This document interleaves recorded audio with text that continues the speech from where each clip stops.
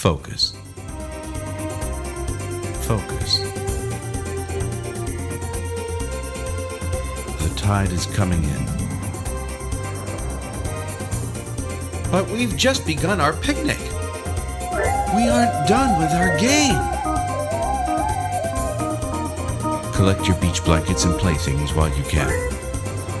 For the tide waits for no man. All right, welcome to our Week 10 podcast, Week 10 review, Week 11 preview. This is Processing College Football, the college football podcast specially designed to educate and entertain. With me, as always, Mark, our college football oracle at Delphi maybe, and I'm Jason, your college football Hercules. I think just because Hercules went to the oracle or something. But let's be honest, I do all the heavy lifting on the show. So nice. every week we well done, Jason. We process the highlights of the college football world, and I make Mark explain everything I do not understand, which is usually significant, but everything sort of made sense this week. Both teams that I cheer for had giant blowouts, so everything is as it should be in the college football world. Apologies to LSU fans out there. But, Mark, how are you? I'm doing great. We had a great time watching the game together. We sure did. My son and I were able to make it up to NYC. Yeah. And watch the game in the tent. Yeah. Normally I watch the games with a little doll that I created of you. But this time I had you there in real life. I hid the doll in the drawer so you wouldn't see it. I wonder why I get those sharp pains in the middle of the game sometimes.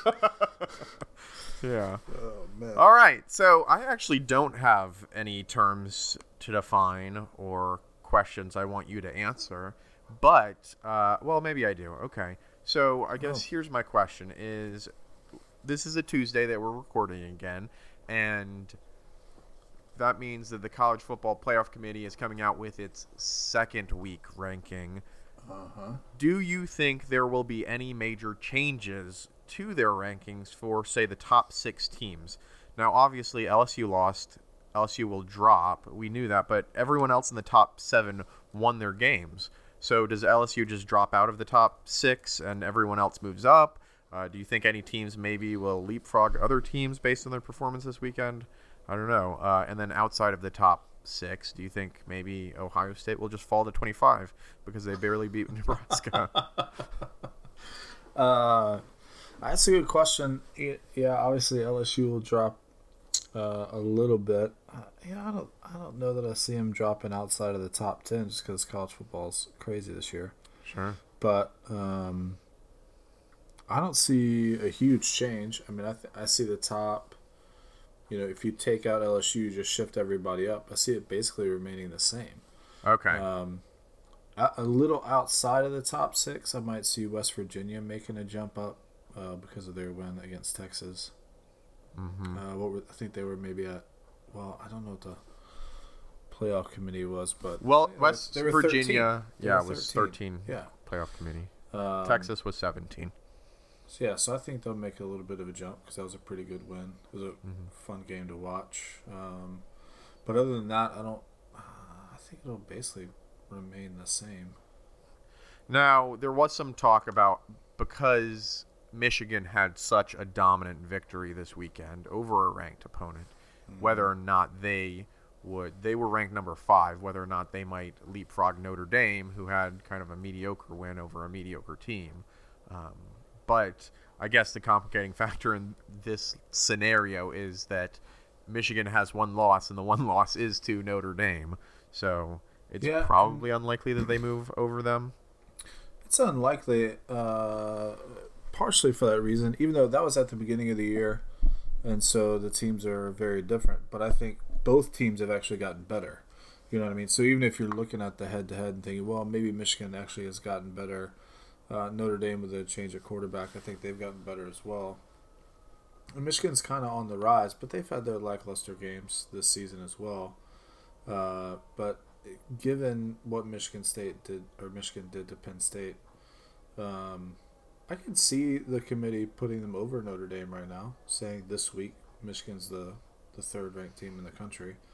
But I suspect that it'll be the 3 undefeated teams from the Power 5, and then Michigan, then Georgia, and then most likely Oklahoma. All right. So for those of you out there keeping score at home, Mark and I did have the top rankings pretty close to correct. Although, Mark, I think you were 100% correct on your top 6. I did have Oklahoma, who ended up being number 7. I am the Oracle, Jason. You are the Oracle.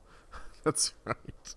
All right. So before we get into the review, if you have questions you want us to answer, topics you want us to discuss, or terms you want us to define, send them in.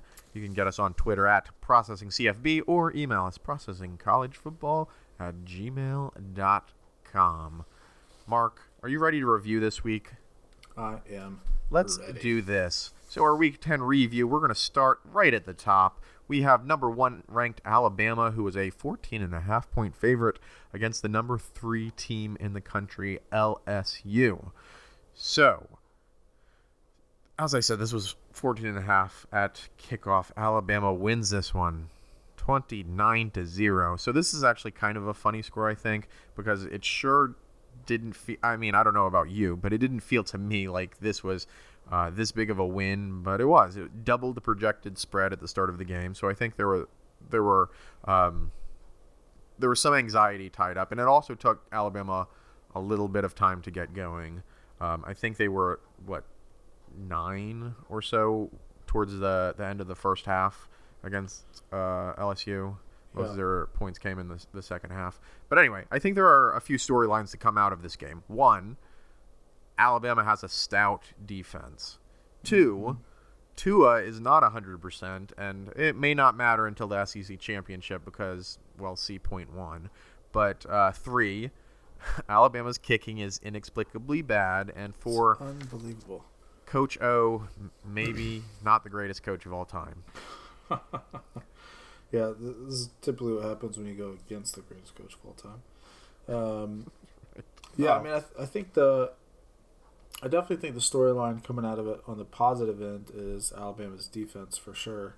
I mean, to hold LSU to 0 points is pretty impressive, but the way that they did it is even more impressive. You know, I've had question marks about their ability to stop the run. And, I mean, they shut them down. I think LSU had 12 total rushing yards. And throughout a good chunk of the game, they had negative rushing yards. I think that's 12 rushing yards on 25 carries. And so that was awesome. The other thing that continues to be impressive, so this isn't a difference, but it's just when you add a stout run defense, in addition to the defensive linemen, the interior defensive linemen, to get a solid pass rush. I mean, Quinnen Williams, Isaiah Buggs, they are just dominant up front. And, I mean, Coach O was talking about it after the game.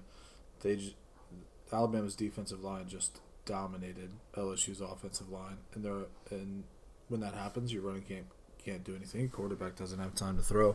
And so it was an impressive defensive effort, especially by that defensive line, just shutting things down at the point of attack.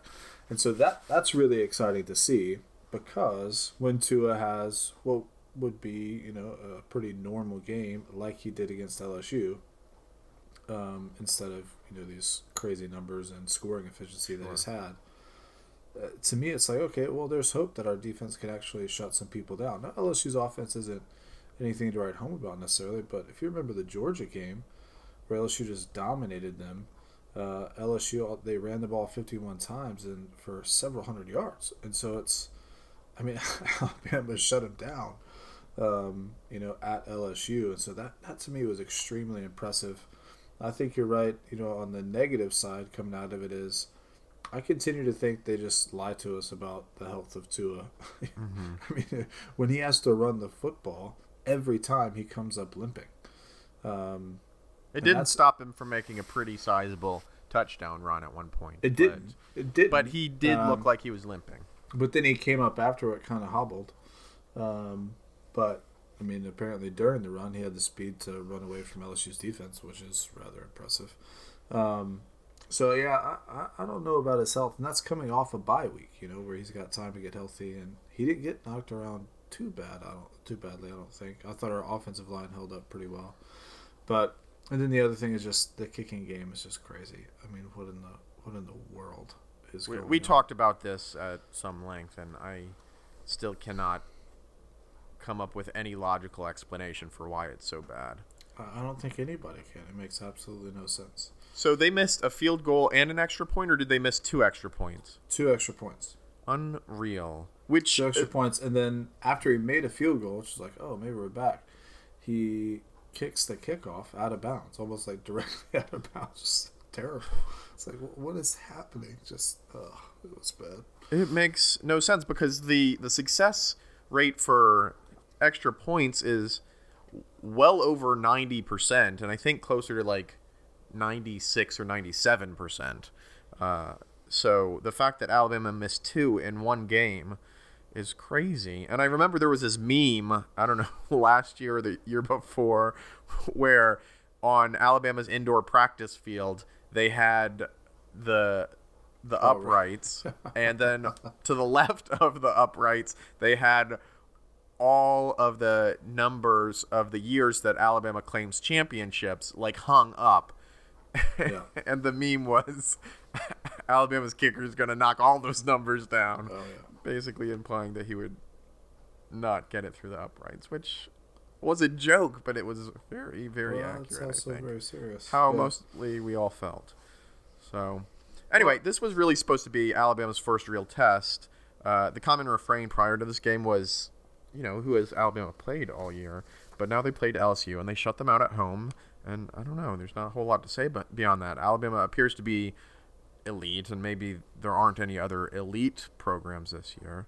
I still think Georgia can probably give Alabama a run for their money and even beat them maybe 2 out of every 10 times. And Clemson is the only other team that I think that, would be remotely competitive. And even them, I think, maybe only 3 or 4 out of 10 times if they played each other. I think, there's a couple things, going into the game. LSU was going to be Alabama's biggest test. A lot of people were talking about the Devin White situation going into the game. Yeah. I don't think anybody was really talking about it coming out of the game because when you score 0 points, it doesn't matter if he's there or not.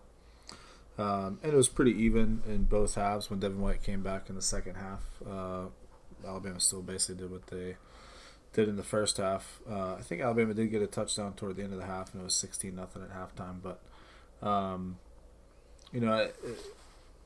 Devin White just was not going to make a difference in this game. And, if you ask the question, who can beat Alabama, maybe Michigan with their defense, if their defense is playing lights out. I don't know if they have the offense to keep up. Georgia, they're just starting to look a little more average all the way around. They're good in every phase of the game, but they're not really great in any one phase. And then I think there's Clemson. They when they're firing all cylinders, I think they could run with Bama, and so it's pretty incredible what Dabo's doing at Clemson, kind of keeping step with what Saban's been able to do at Alabama. And so, I mean, we could have round whatever it is, 25 of Alabama Clemson here in the playoff, which would be, I think, a lot of fun. But, yeah, I think you're right. Clemson's about the only team that right now I think could hang with Alabama. Now, if Tua goes down and isn't healthy or whatever, then that changes the formula, especially since Jalen also isn't healthy. Right. That's another thing coming into this is I think in this game would have been where you could have seen the playbook really open up with Tua and Jalen on the field at the same time. And I bet they would have had some packages for that. But since Jalen's ankle was hurt, the pregame, there was a camera on him, and he looked extremely hobbled, kind of barely able to jog at all. So it'll be interesting to kind of monitor the health of the quarterbacks moving forward, because I don't think that Mac Jones can get it done against Clemson. Maybe not against Mississippi State or Auburn either, but We'll see. So I mean, I think Alabama's looking good. They should win out and win the rest of their games and get to the playoff and hopefully get healthy, and we'll see what happens from there. Agreed. So just a couple other notes about this game. This was the first game all season that Tua actually played in the fourth quarter. Yeah. I think he played the whole game. Yeah. And then this is also the only game of the season in which Alabama did not score on the first drive, although they were pretty close. But anyway, so I think congrats to LSU. It is a good point. Early on, and I think I mentioned this too when we were watching it, Tua definitely looked rattled by the crowd and the atmosphere. The noise definitely got to them. Communication was bad on offense.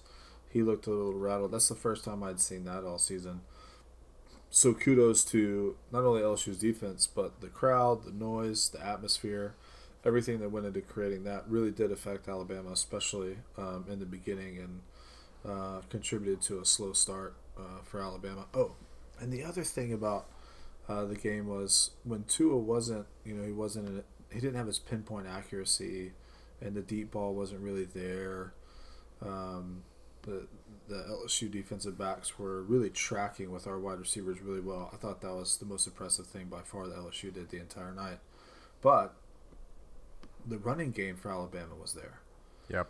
And so it sort of looked like it looked a little bit more like an old Alabama team where you rely on the run and defense to win, and then you have Tua is still more than a game manager in this game, but we only scored 29 points, But man, the running game and defense was there, and so not only is it kind of hopeful looking toward the future in terms of man, that defense can really step up and stop somebody, but it was also hopeful in terms of the running game looked phenomenal, and so with Damian Harris, Najee Harris, Josh Jacobs, kind of running the show, man, if we need to in the future rely on the running game and defense, we can.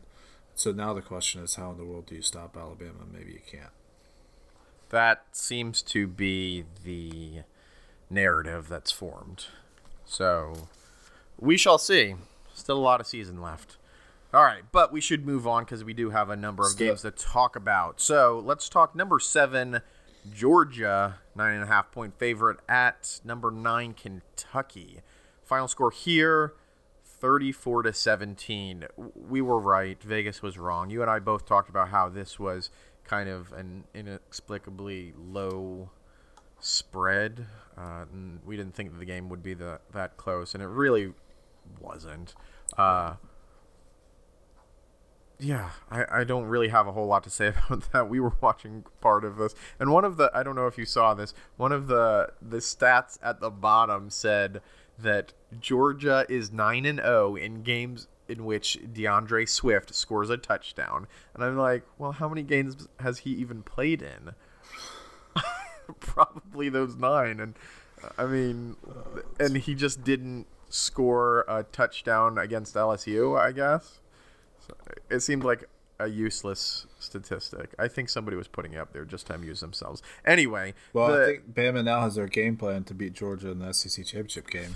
That's right. Don't Stop let DeAndre Swift. Anybody else can score touchdowns. Just not That's right. And as many as they want, because as long as that's right. As long as he doesn't score, we're totally fine.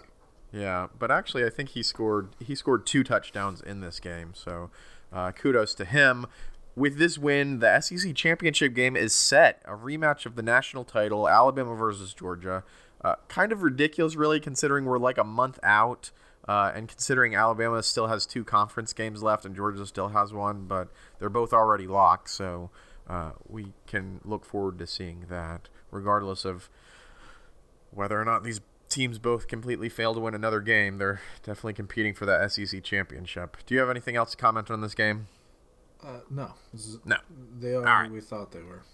Yeah. So then we had number 13th ranked West Virginia playing at Texas, number 17th ranked. Texas was favored in this game by 2, and the spread was actually very close, Final score here, 42-41, West Virginia. This was probably the game of the weekend.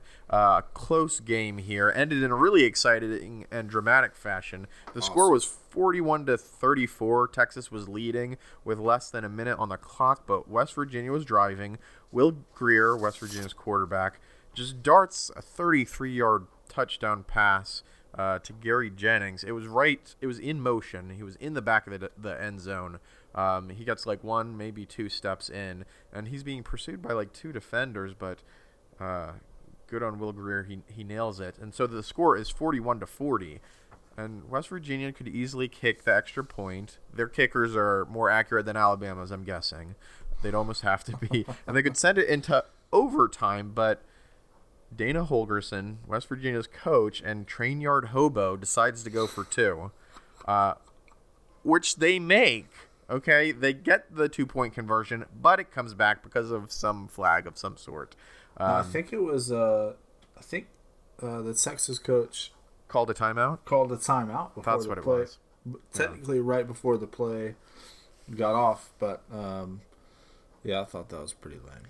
It was definitely lame. So anyway, it does come back, and you think, well, that's it. They're not going to try again for a 2-point conversion.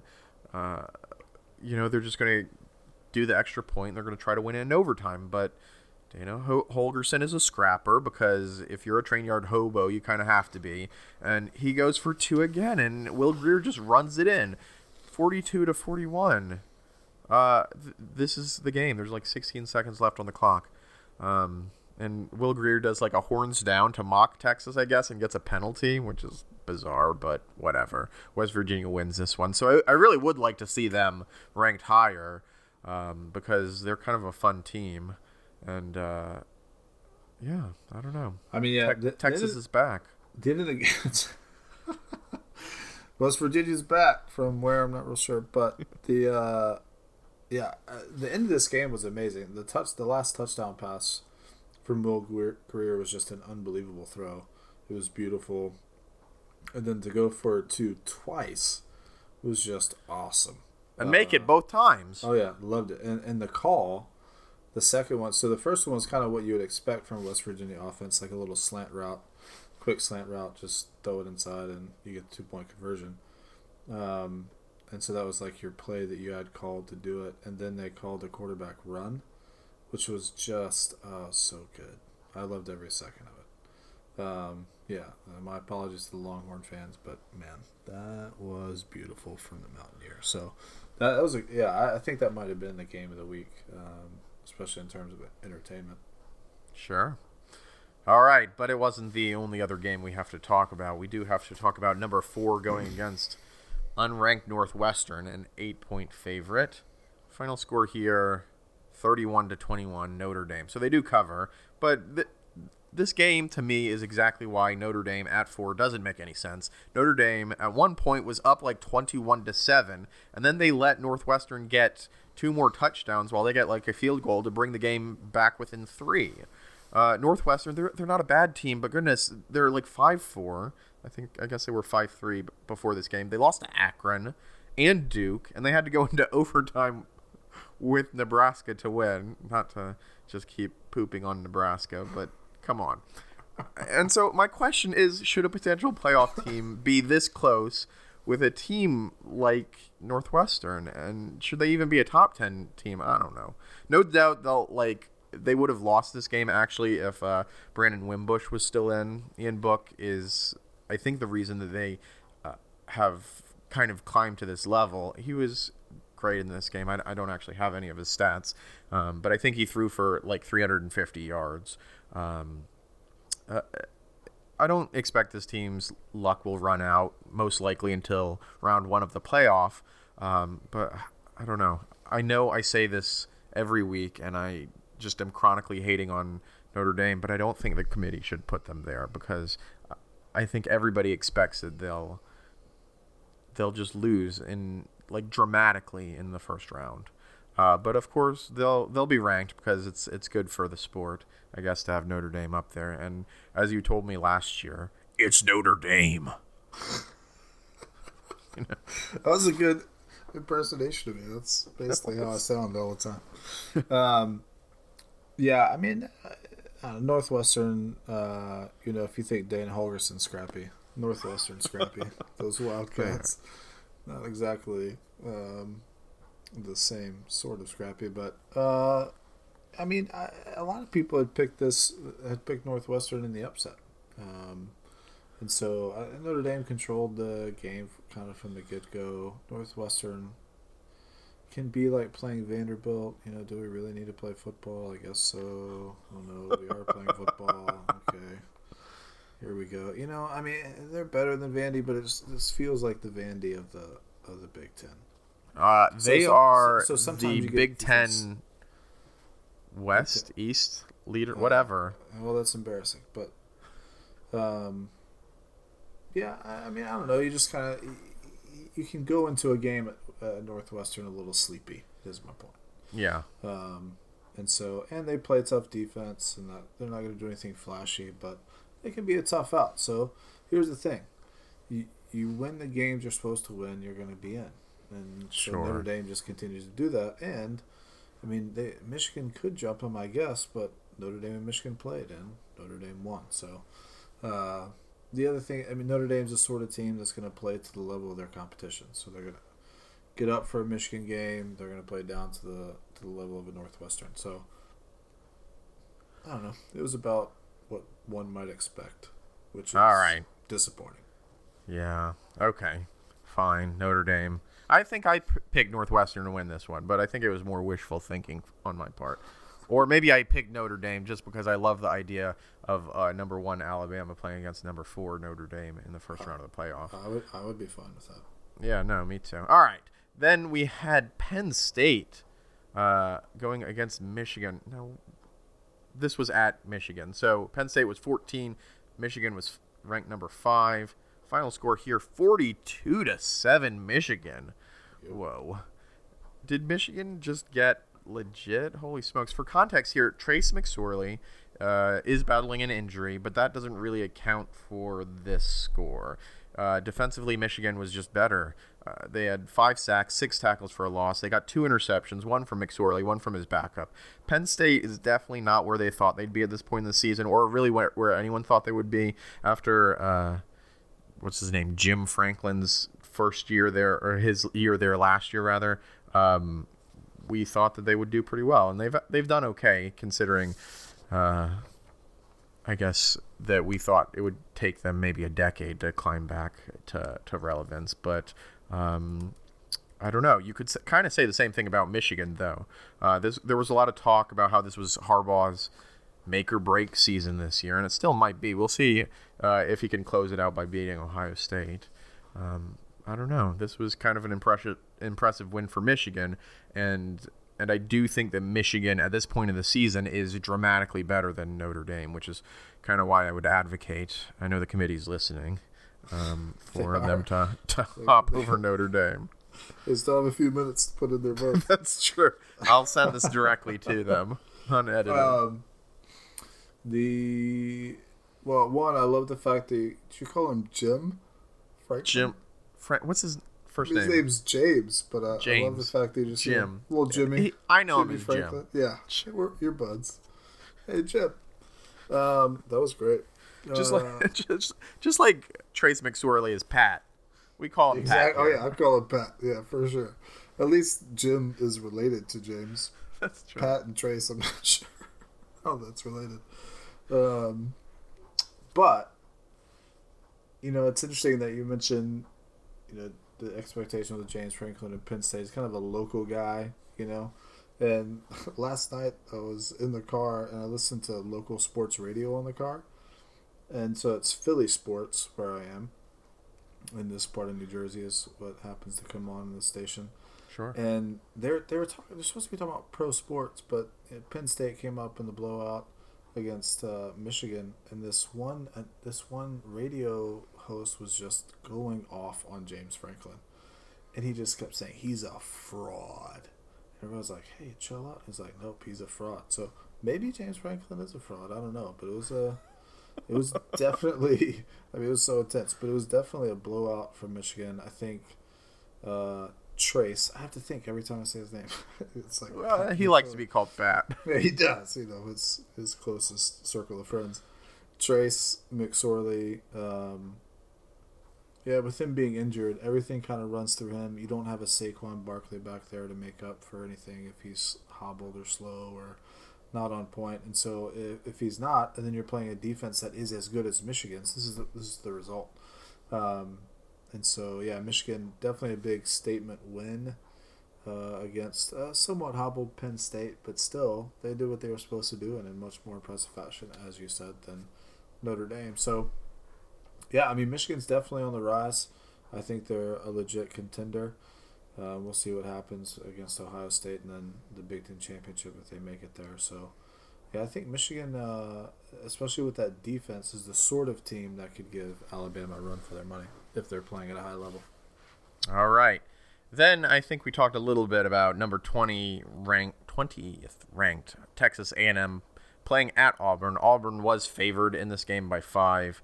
They don't quite cover that, but they do end up winning this 28-24. I'm not really sure I saw that coming. I kind of lost some faith in Auburn. But anyway, so Auburn gets the win. Good on them. There's some thinking that maybe things are starting to click for Auburn, as they seem to do every year in the lead up to the Iron Bowl. They can, be trash the whole season, but the last 3 weeks of the year, they're like, oh yeah, we remember how to play this. And be trash. you toss those records right before the Iron Bowl. So I think it's interesting. I saw this and Auburn came back to win the game, and I was like, oh god, they're gonna get all this momentum leading up to Alabama, and it's gonna be they're gonna be up for it, and it's gonna be crazy, and it'll be a close game. And then I thought, no, it's not.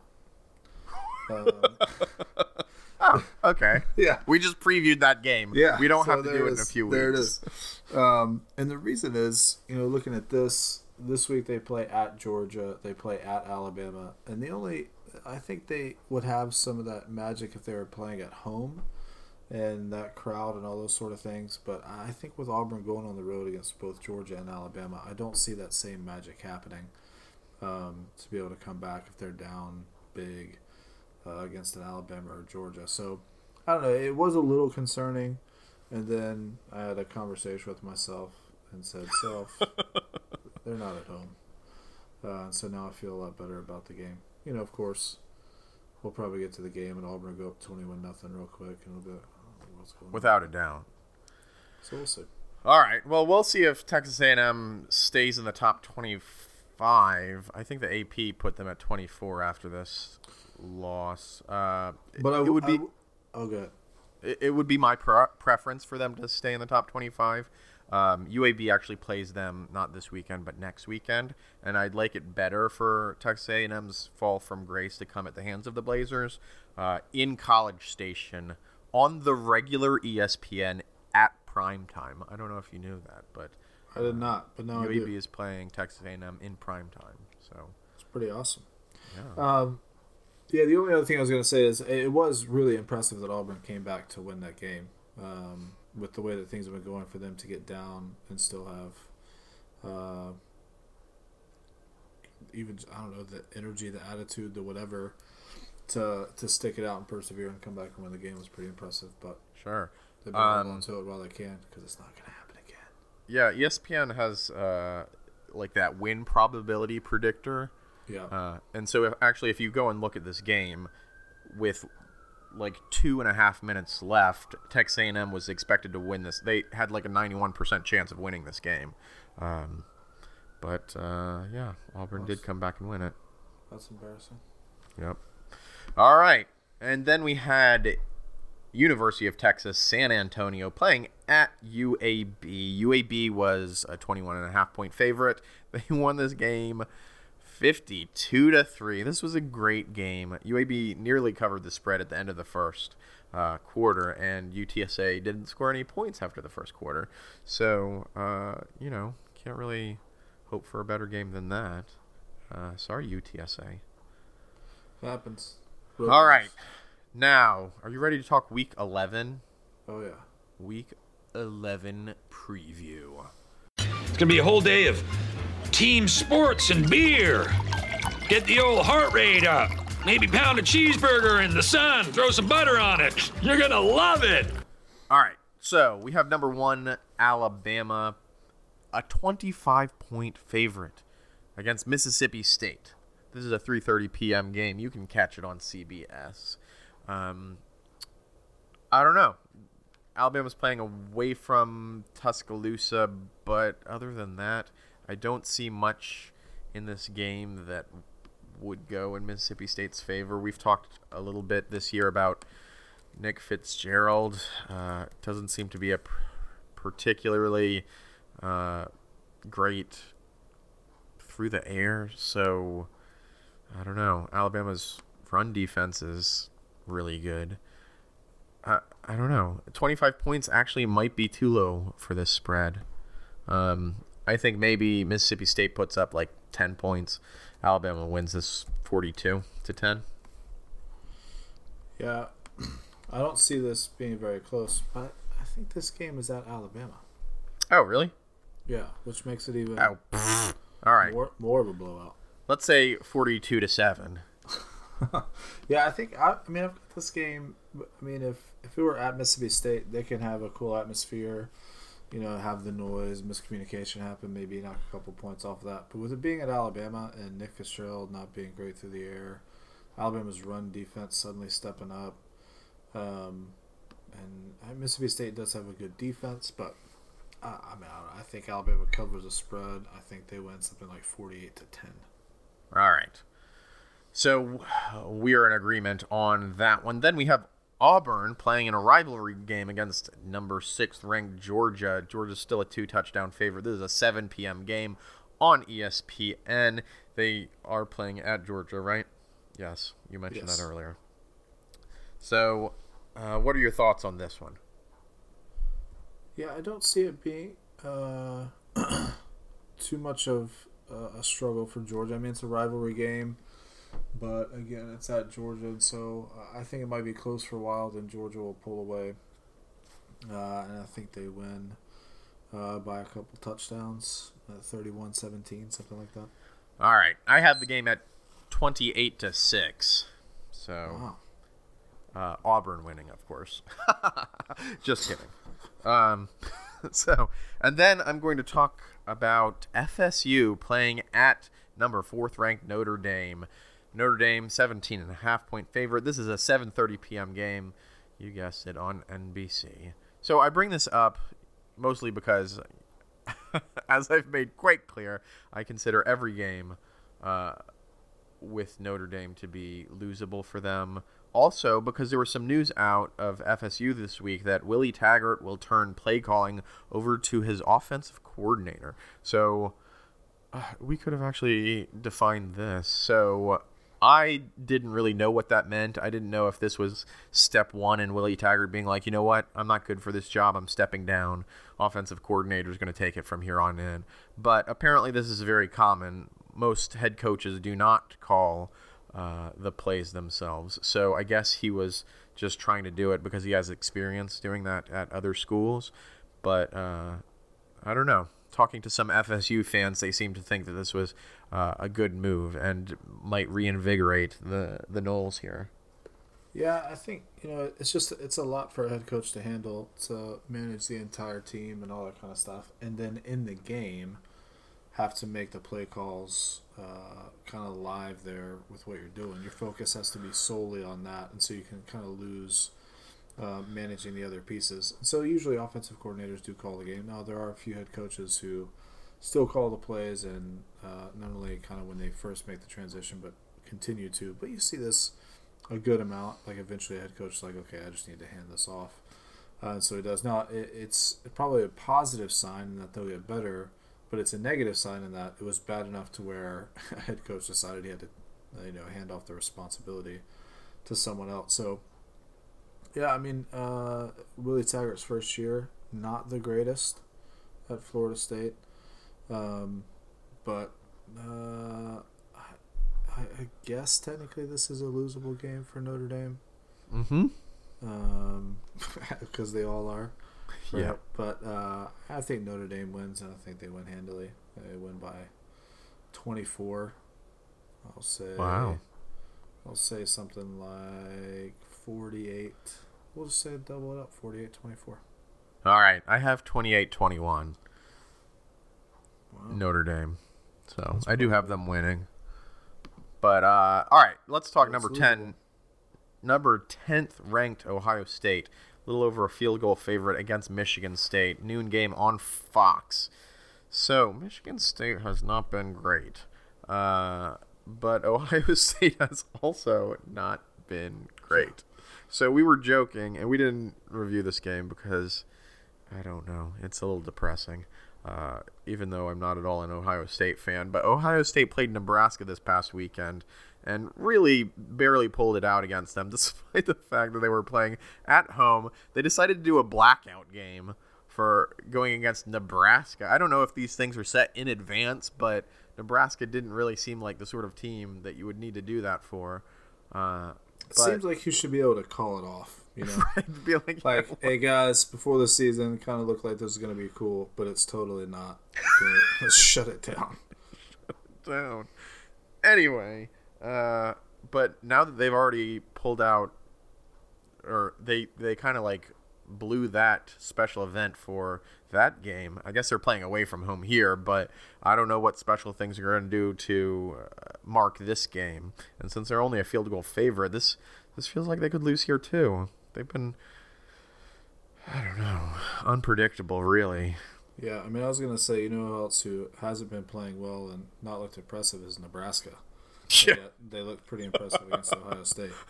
So, I think Ohio State loses this game. Do you? I think Michigan State will be up for it. It's at Michigan State. They'll have most likely the slanting C in their favor. Absolutely. And so, yeah, I'll take Michigan State, and I'll take them by 10.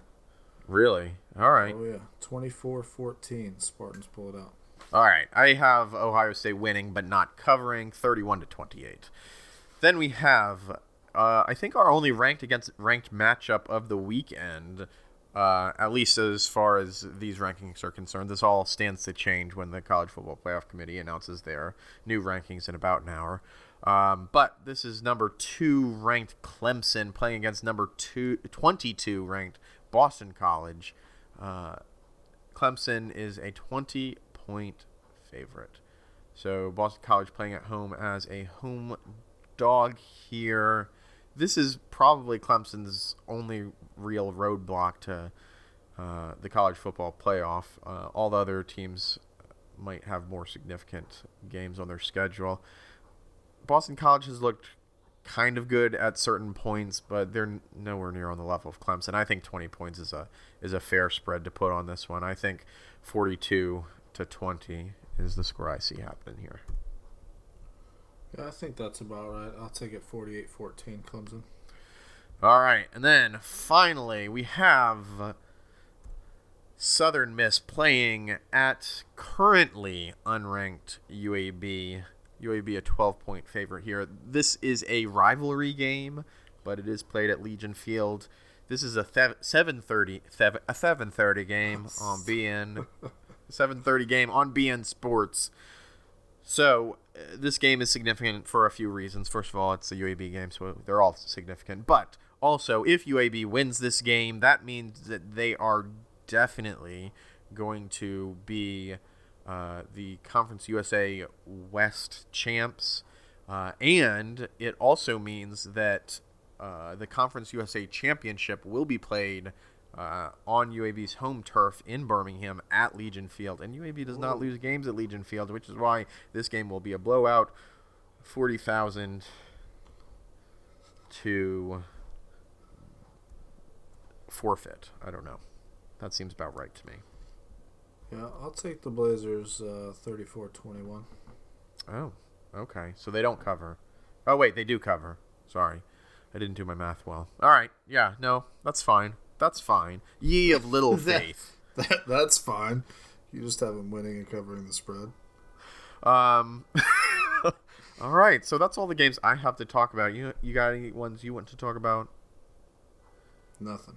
Then let's wrap this up. All right, you can find us on iTunes, Google Play, Stitcher, Spotify, and any number of other places.